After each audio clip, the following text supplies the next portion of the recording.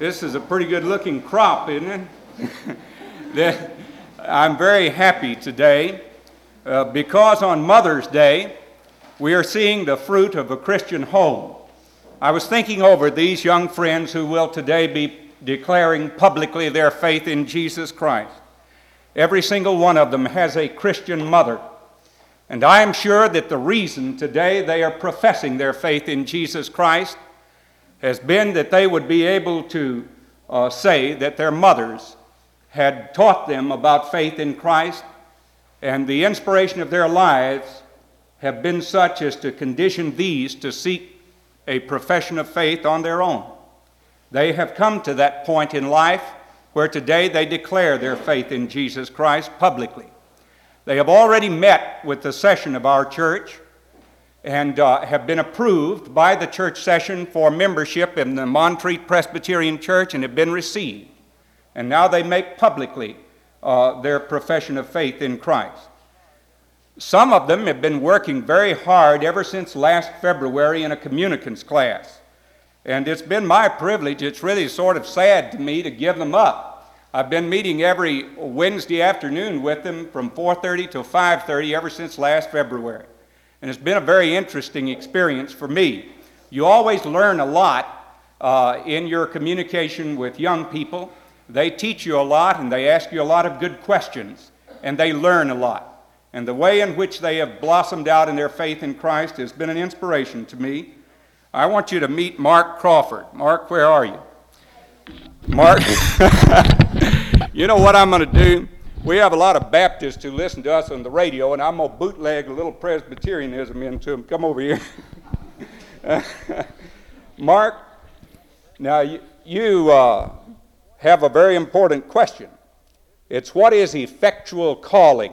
This is what leads us to make our profession of faith in Jesus Christ. So you tell us, in the words of the Catechism, what is effectual calling? Effectual calling is the work of God's Spirit, whereby convincing us of our sin and misery, enlightening our mind in the knowledge of Christ, and renewing our wills, he doth persuade and enable us to embrace Jesus Christ freely offered to us in the gospel. I think we got another Martin Luther. Mark, I want to go a step further with you. What is justification? Justification is an act of God's free grace, whereby he pardoneth all our sins and accepteth us righteous in his sight, only for the righteousness of Jesus Christ, imputed to us and received by faith alone. That's excellent, Mark. We're very proud of you for your statement of faith. Thank you, and you can take your place back there in the line. Mark has just spoken about effectual calling, the work of the Holy Spirit enabling us to come to Jesus Christ. And he's talked about faith in Jesus Christ through justification. There's a difference between justification and sanctification, and we're going to talk about that now. Claire Skidmore, tell us what is sanctification. Sanctification is the work of God's free grace, whereby we are renewed in the whole man after the image of God and are enabled more and more to die unto sin and live into righteousness. Claire, do you remember the difference between sanctification and justification? Justification happens when God accepts you. Sanctification goes on throughout your whole life. That's right. Now that's important for all of us to remember. Justification is an act of God's free grace. That takes place instantly. Sanctification is a work. That means he's got to work on us for a long time. One of our young people had a little button on the other day that said, "Be patient with me. God is not finished with me yet." Well, he's not finished with any of us yet. We go into heaven. We walk in with our book in hand, so to speak, still learning. That's excellent. I'm grateful for that fine answer, Claire. Donald, we use this word sanctification. Donald Munson, tell us just what the word means. It makes us holy. Donald is wired for sound. It makes us holy. How do you become holy? It makes me like Jesus. It makes me like Jesus. That couldn't be a better answer. Thank you, Donald. Now then, Skipper, what is faith in Jesus Christ? Faith in Jesus Christ is a saving grace, whereby we receive and stand upon him for salvation, as he is offered to us in the gospel. That's very good. We've got effectual calling, God's work in calling us to salvation. We've got justification, his work in making us holy. We've got sanctification, his work on us. Now then, we got to talk a little bit about the Christian sacraments. There are two of them. Can anybody tell me what the two sacraments are? Claire? The Lord's Supper and baptism. The Lord's Supper and baptism. Do you want to tell us what a sacrament is? A sacrament is a holy ordinance instituted by Christ, wherein by sensible signs Christ and the benefits of the new covenant are represented, sealed, and applied to the believers. A sacrament is a holy ordinance instituted by Christ. Today, when we baptize two of your number, we will say that Jesus Christ authorized us to do this, wherein by sensible signs, that is something that we can see, something that is tangible, that you can touch, wherein by sensible signs Christ and the benefits of the new covenant are represented, sealed, and applied to believers. And this is what happens to us when we become engrafted into Christ through baptism. Tell us what baptism is in your own words. What is baptism? Nancy, you're going to be baptized. An outward expression of an inward faith. An outward expression of an inward faith. I always like to explain to the girls, they're interested in this, that baptism is an outward sign of what takes place in our heart.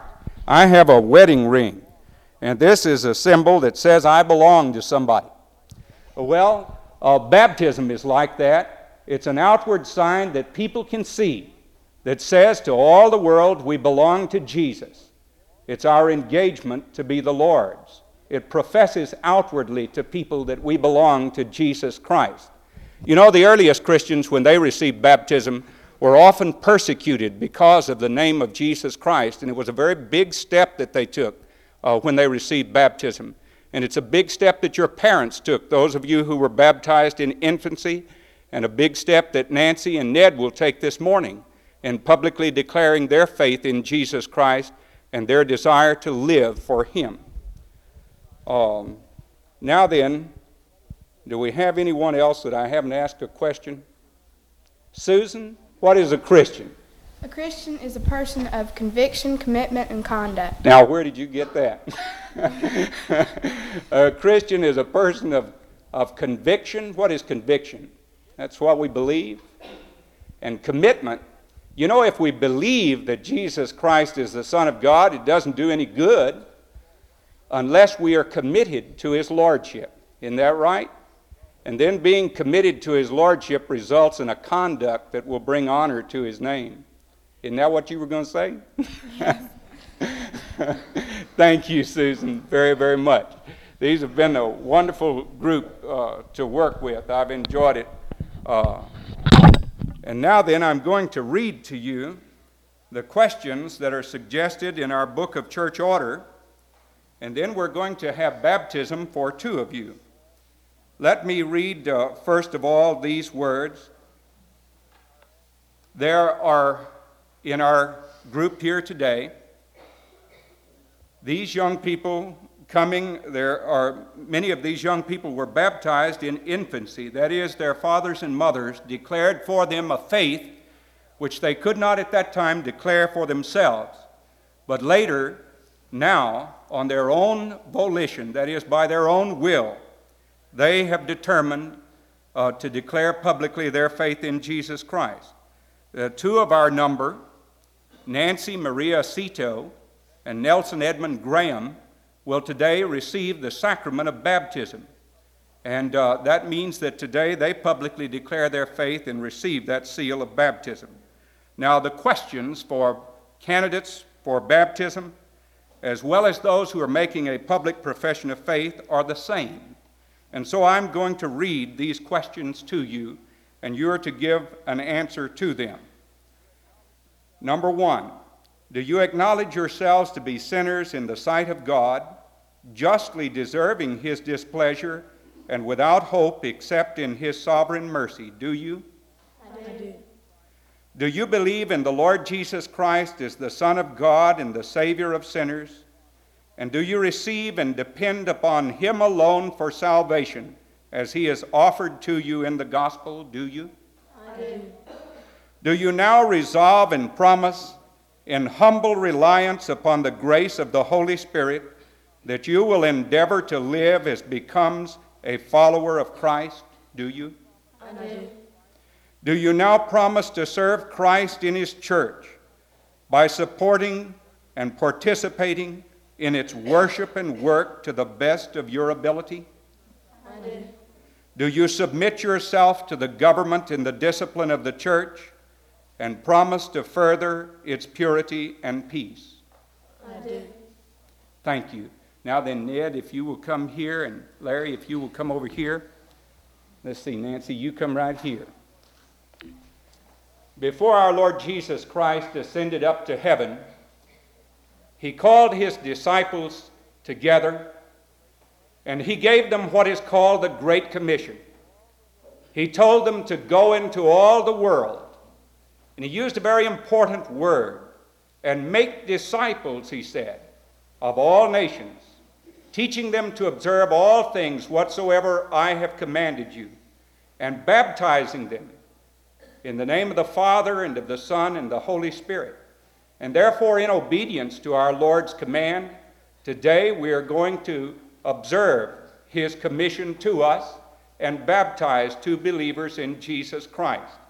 It is proper for the congregation to share in this service, and if you'll turn in the front of your hymnal to page 12, and those of you here who have a hymn book, Nancy, you and Ned can turn there. Turn to the Nicene Creed. Now then, let us all stand and confess together the faith into which these believers will now be baptized.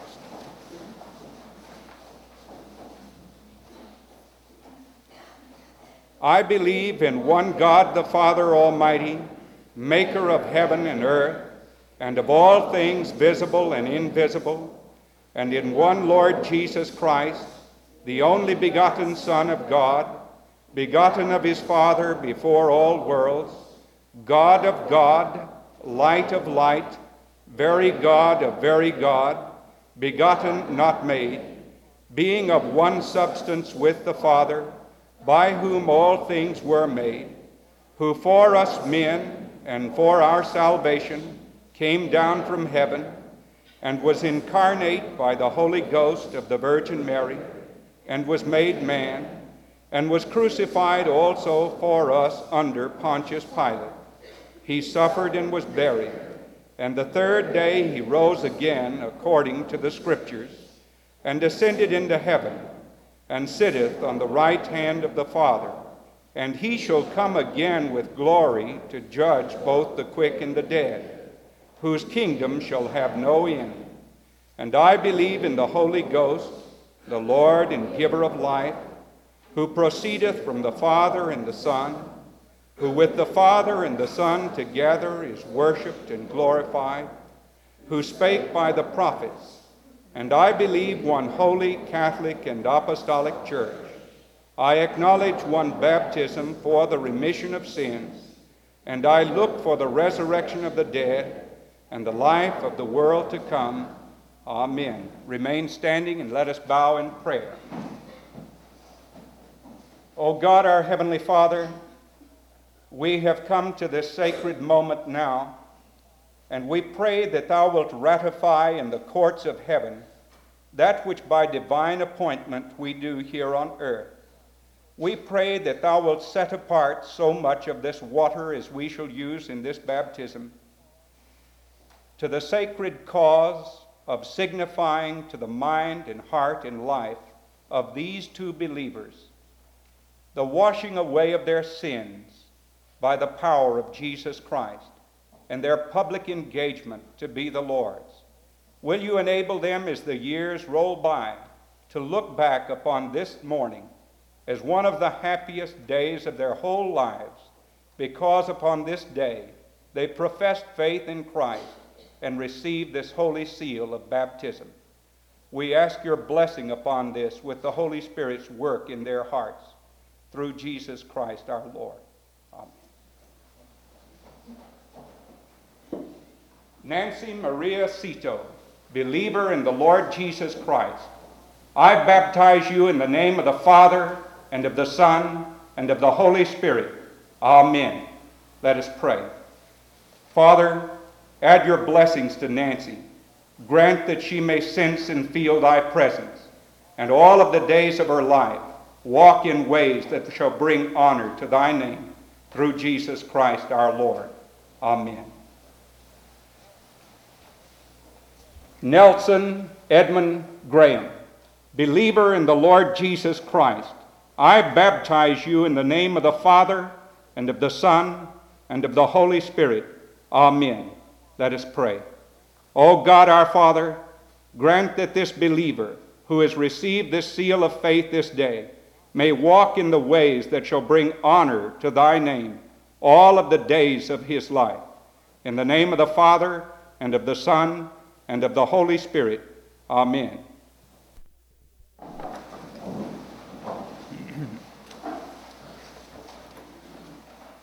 In these few minutes that we have, I wanted to say something that I thought would especially be meaningful to these young people who have today declared their faith in Jesus Christ. I want to talk about membership, and I want to talk about discipleship. A while ago, when Mark Crawford was giving us a definition of effectual calling, he spoke a very important teaching of Scripture. You see, we do not choose the Lord, he chooses us. One day when Jesus was on his way to Jerusalem, a young man came running up to Jesus and said, Lord, I will follow you wherever you go. I will follow you wherever you go. That's so easy to say. I will follow you wherever you go. Jesus dashed cold water upon this reckless enthusiast by making him consider what he was saying. Jesus said to this young man, and Matthew tells us he was a scribe, Jesus says the foxes have holes, the birds of the air have nests, but the Son of Man does not have where to lay his head. In other words, Jesus is saying to him, to follow me will not always be an easy business. You will not be locked into a study with all of your books. It will not always be inspiring listening to a preacher speak like I have spoken these parables to you. But to follow me may mean that you'll be out on a sea where a storm comes and water dashes over into the boat.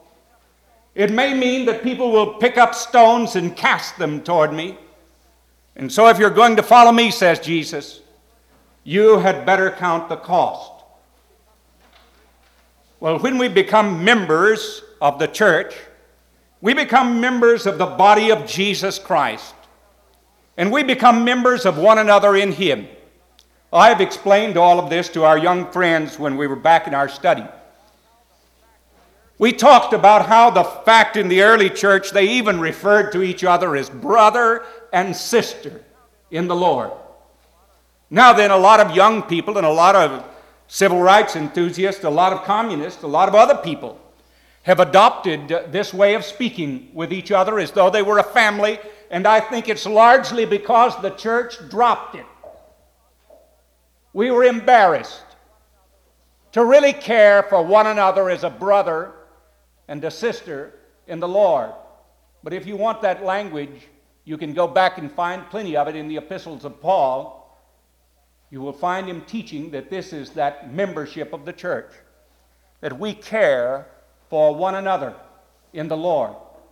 Mark told us that effectual calling means that we are called out unto the Lord. He called us. That young scribe who wanted so glibly to follow Jesus had simply said, I think it'd be a good idea to join with Jesus' group, so I'll go and follow him.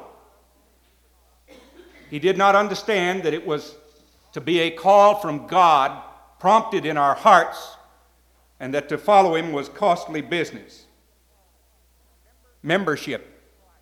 Members of the body of Christ. That means when Christ Church suffers in China, I suffer here. When Christ Church suffers In Eastern Europe, I suffer here. It means that if one member of this church has pain or trouble or affliction, that they are my brothers and sisters in the Lord, and that I suffer with them, that I am not to split the family, I am to be a part of the family of God, and I am to show them that love which would be consistent with this great profession of faith which we have made today. Membership and discipleship. Discipleship means discipline.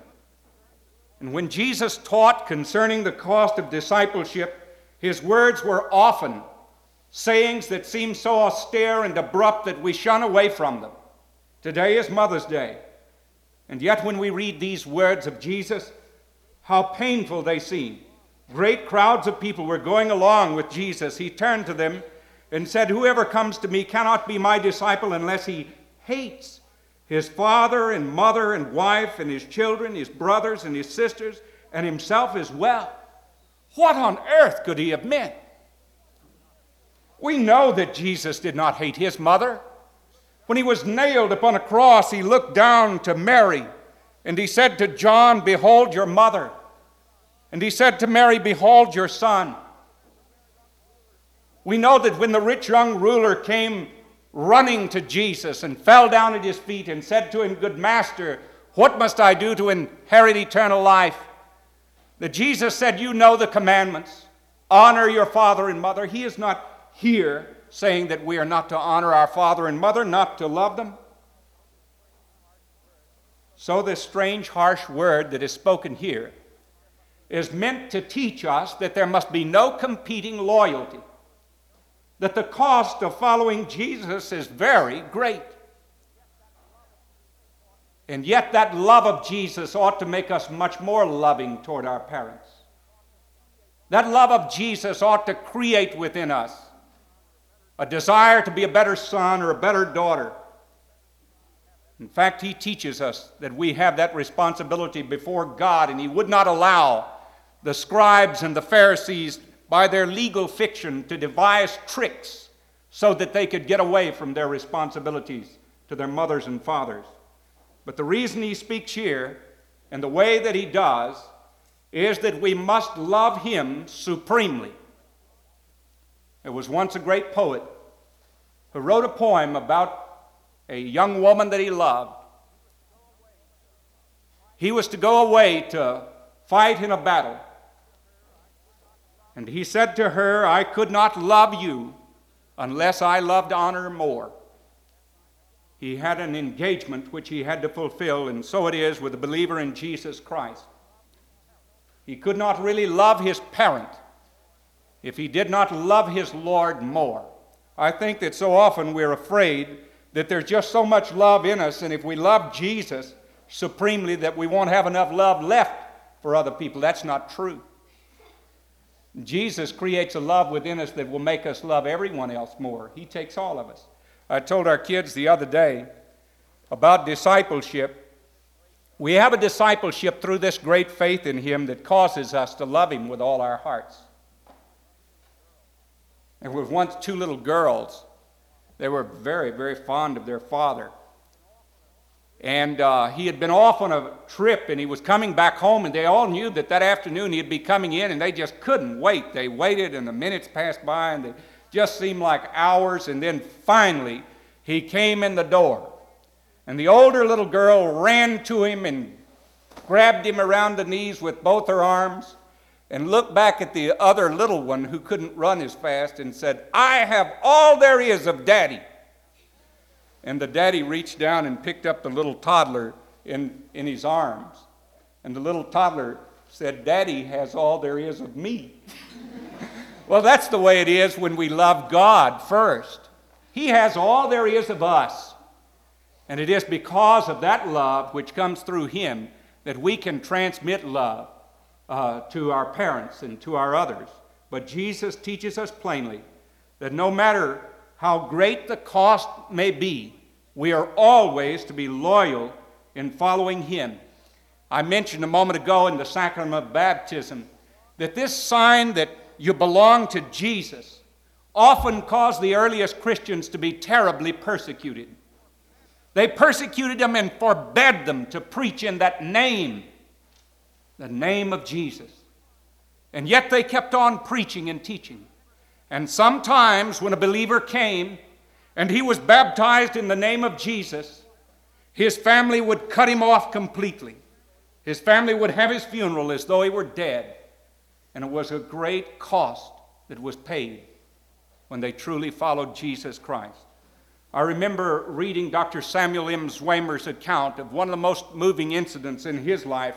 Sam Zwemer was a great Presbyterian USA missionary to the Arabs. And he spoke on one occasion after he had come back to Princeton Seminary to be one of the professors of missions there. Sam Zwemer told a group of students, he said, "You are making membership in the church meaningless because you don't teach the cost." He said, "In the Muslim lands where I have worked, I shall never forget one young Arab who came to me. And he said, 'I am convinced that Jesus is the Son of God. I am convinced that he died for my sins on the cross. The Holy Spirit has convicted me that I should yield my life to his lordship. But he said, if I do, my parents will never speak to me again. I will be cut off.'" And Sam Zwemer picked up this passage of Scripture and read it to him. He said that the man went out into the mission compound, and Sam Zwemer had prayed with him. And he opened the windows, and he said that he looked out, and under the palm trees, he saw this young Arab down on his knees.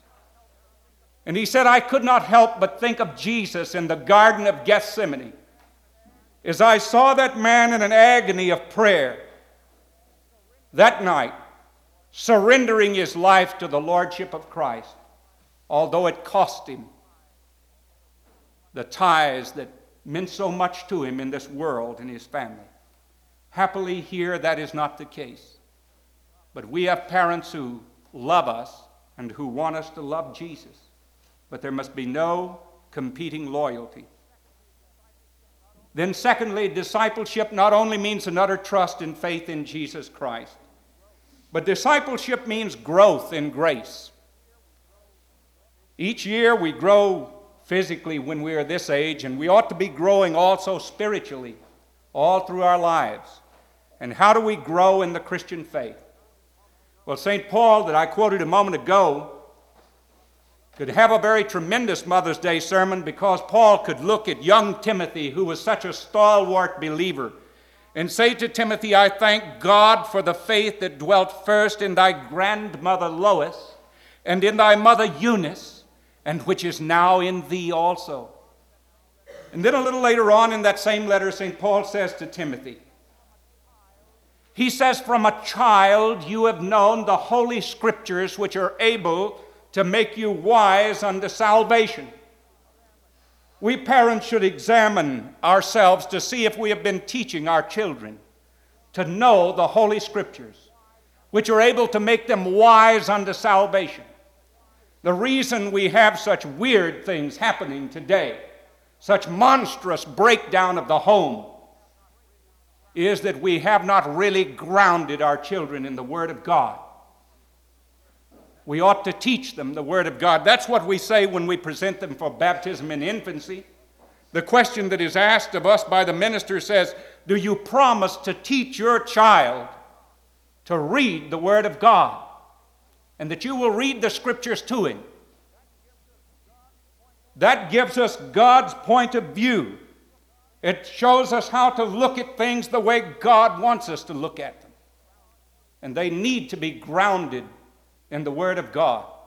They need to understand the Holy Scriptures, which St. Paul said to Timothy, are able to make you wise unto salvation, to lead you to such a moment as this today. The comprehensive equipment of the man of God. Not just turning to Scripture when there's a funeral.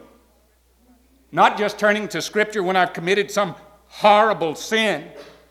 Not just turning to Scripture at those times, but steadily, day by day, growing in a knowledge of God through the Holy Scriptures, through God's Word speaking to me.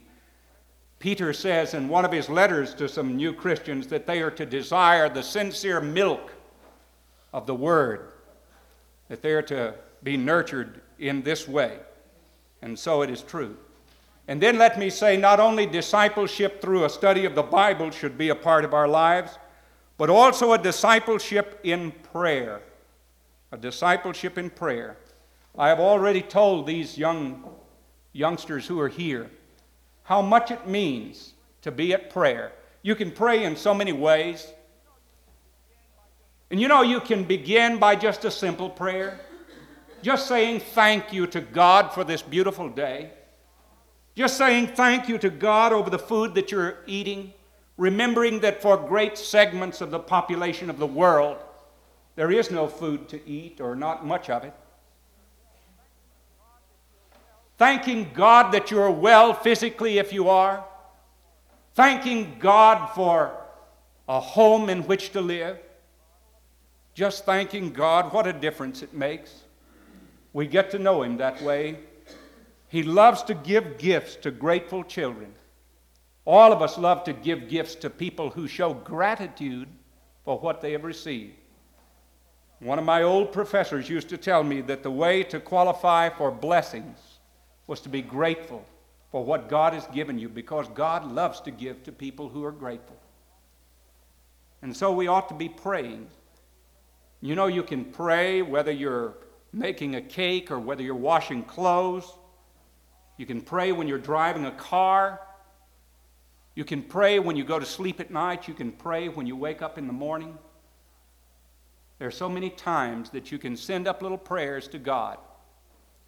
I remember once reading an account of an old chore woman over in Scotland, a woman who made her living by scrubbing floors with a brush and a bucket of soap and water.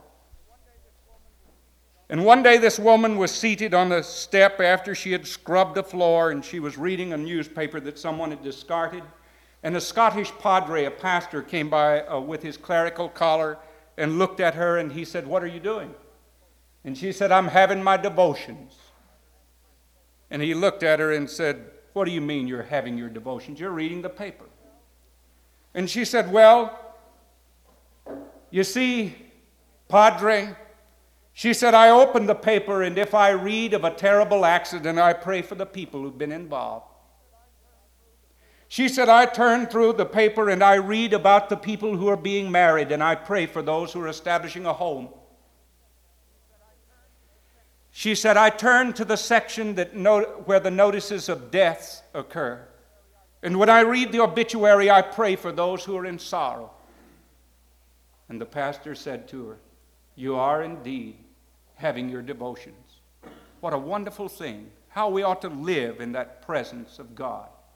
There is a little poem that's helped me a lot, which I commend to each one of you. It's called "The Secret." I gave you a copy of it the other day through a little book. It says, "I met God in the morning when the day was at its best, and His presence came like sunrise, like a glory in my breast. All day long the presence lingered, all day long He stayed with me, and we sailed in perfect calmness o'er a very troubled sea.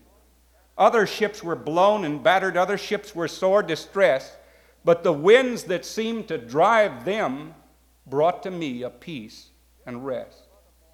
Then I thought of other mornings with a keen remorse of mine, when I too had loosed the moorings with His presence left behind. So I think I know the secret learned from many a troubled way.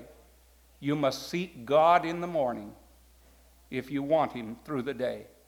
There are people who wake up some mornings and they are irritable and cross, and they exclaim, "Good God, it's morning." And there are other people who wake up and they say, "Good God, it's morning." They're glad because God is in their hearts. And then let me say this, that membership and discipleship entailing growth means that God will be working through us all our life long. Jesus, right after He had told about the love for Him that must come first, said also to His disciples that if a king goes out with 10,000 men to fight another king who comes against him with 20,000, he'll sit down first and decide if he's strong enough to face that other king. In other words, he is telling us that the Christian life is a conflict with evil, and we must be willing to be soldiers of Jesus Christ, a metaphor which occurs again and again in the teachings of Paul. He says, endure hardness as a good soldier of Jesus Christ. And I like that. And the battle that is waged is one that goes on all our life long. A few years ago, I was in Vietnam, and I'll never forget an occasion in which I preached one Sunday morning out in a tent, burning hot sand in every direction. I had on an army uniform, and it was soaked with perspiration, and it was streaming down my face. And a few men came into a tent, and I, with a Lutheran pastor, conducted a service there. And then we saw some jeeps come up, and a 3-star general came out of the jeep, and he came inside, and he sat down there for worship. And I spied General Lewis W. Walt, and so I wanted to tell a story about World War II when I was about the age of some of these young people here. I had a brother who was in the United States Marine Corps, and I was very, very proud of my brother. I couldn't wait to get the little letters that came from him, those old V-mail letters that came that were photographed. And Mama would read them, and we would read them together, and we would pray for my brother. And I was very proud of him because he was a Marine, and there was something special to me about the Marines. My brother had gone ashore with the first wave that hit the beach on Iwo Jima, and I was proud of that fact that he was a great soldier, a great Marine. And my brother caused me to appreciate one of the things that the Marines and their great esprit de corps, their great spirit for their efforts. During the war, when they would send a landing force to land on one of those islands in the Pacific, they would reach the shore amidst a rain of bullets and shells that were exploding, and the Marines would dig foxholes, and the Japanese would be doing everything they could to uproot them and cast them off of the beaches. And the Marines used to send out to a vast company of naval ships that were out at sea. The Marines would send a radio message back to the Navy because they liked to taunt the Navy. And the Marines would say, "The Marines have landed, and the situation is well in hand." Well, it would be a long way from well in hand.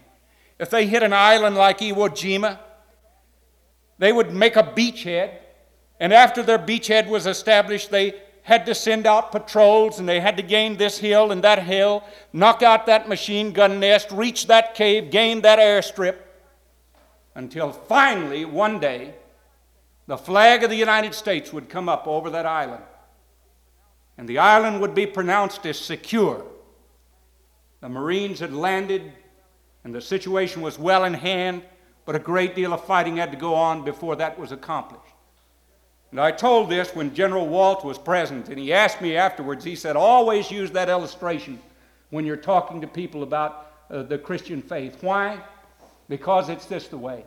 When you declare your Christian faith and you're baptized and you publicly profess it, and you walk out of the church that morning, that's not the end of it, that's the beginning of it. That means that Jesus Christ has landed in your heart, publicly. But then he starts taking over your life, your attitudes toward other people, your attitude toward your schoolwork. I say to many of our students here, because you belong to Jesus, you ought to be a better student, not a worse student. You ought to be a better one. You ought to be able to show to other people that you belong to them. If you claim to be a Christian wife, you ought to be a better mother, a better wife. You ought to be a better father, better husband. Because you belong to Jesus, better son, better daughter. Jesus has landed, and the situation is well in hand. Because he is there, you belong to him now and forever. But he begins to take over all of the parts of your life. And one day, by the grace of God, we will be with the church triumphant in heaven. And all the believers who have gone before, and all the believers that we don't know from around the world. And the flag will be lifted. And we will be secure in heaven with him. He's working on us now. People have to be patient with us. There's improvement yet to be made. But he has landed, and the situation is well in hand. Membership in the church and discipleship through faith in him, through the study of his word, and through prayer mean growth until he takes us over and makes us what we ought to be. Let us stand and be dismissed in prayer.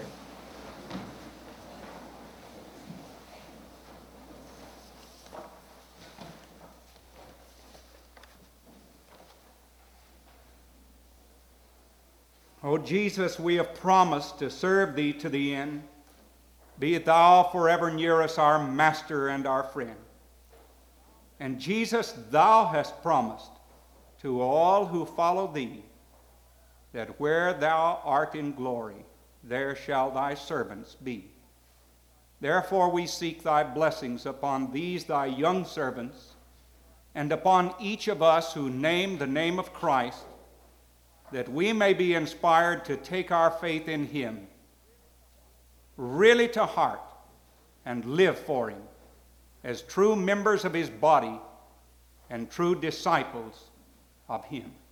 And now may the grace of our Lord Jesus Christ and the love of God our Father and the communion and the fellowship of the Holy Spirit, our teacher and guide, be and abide with you all, both now and forevermore.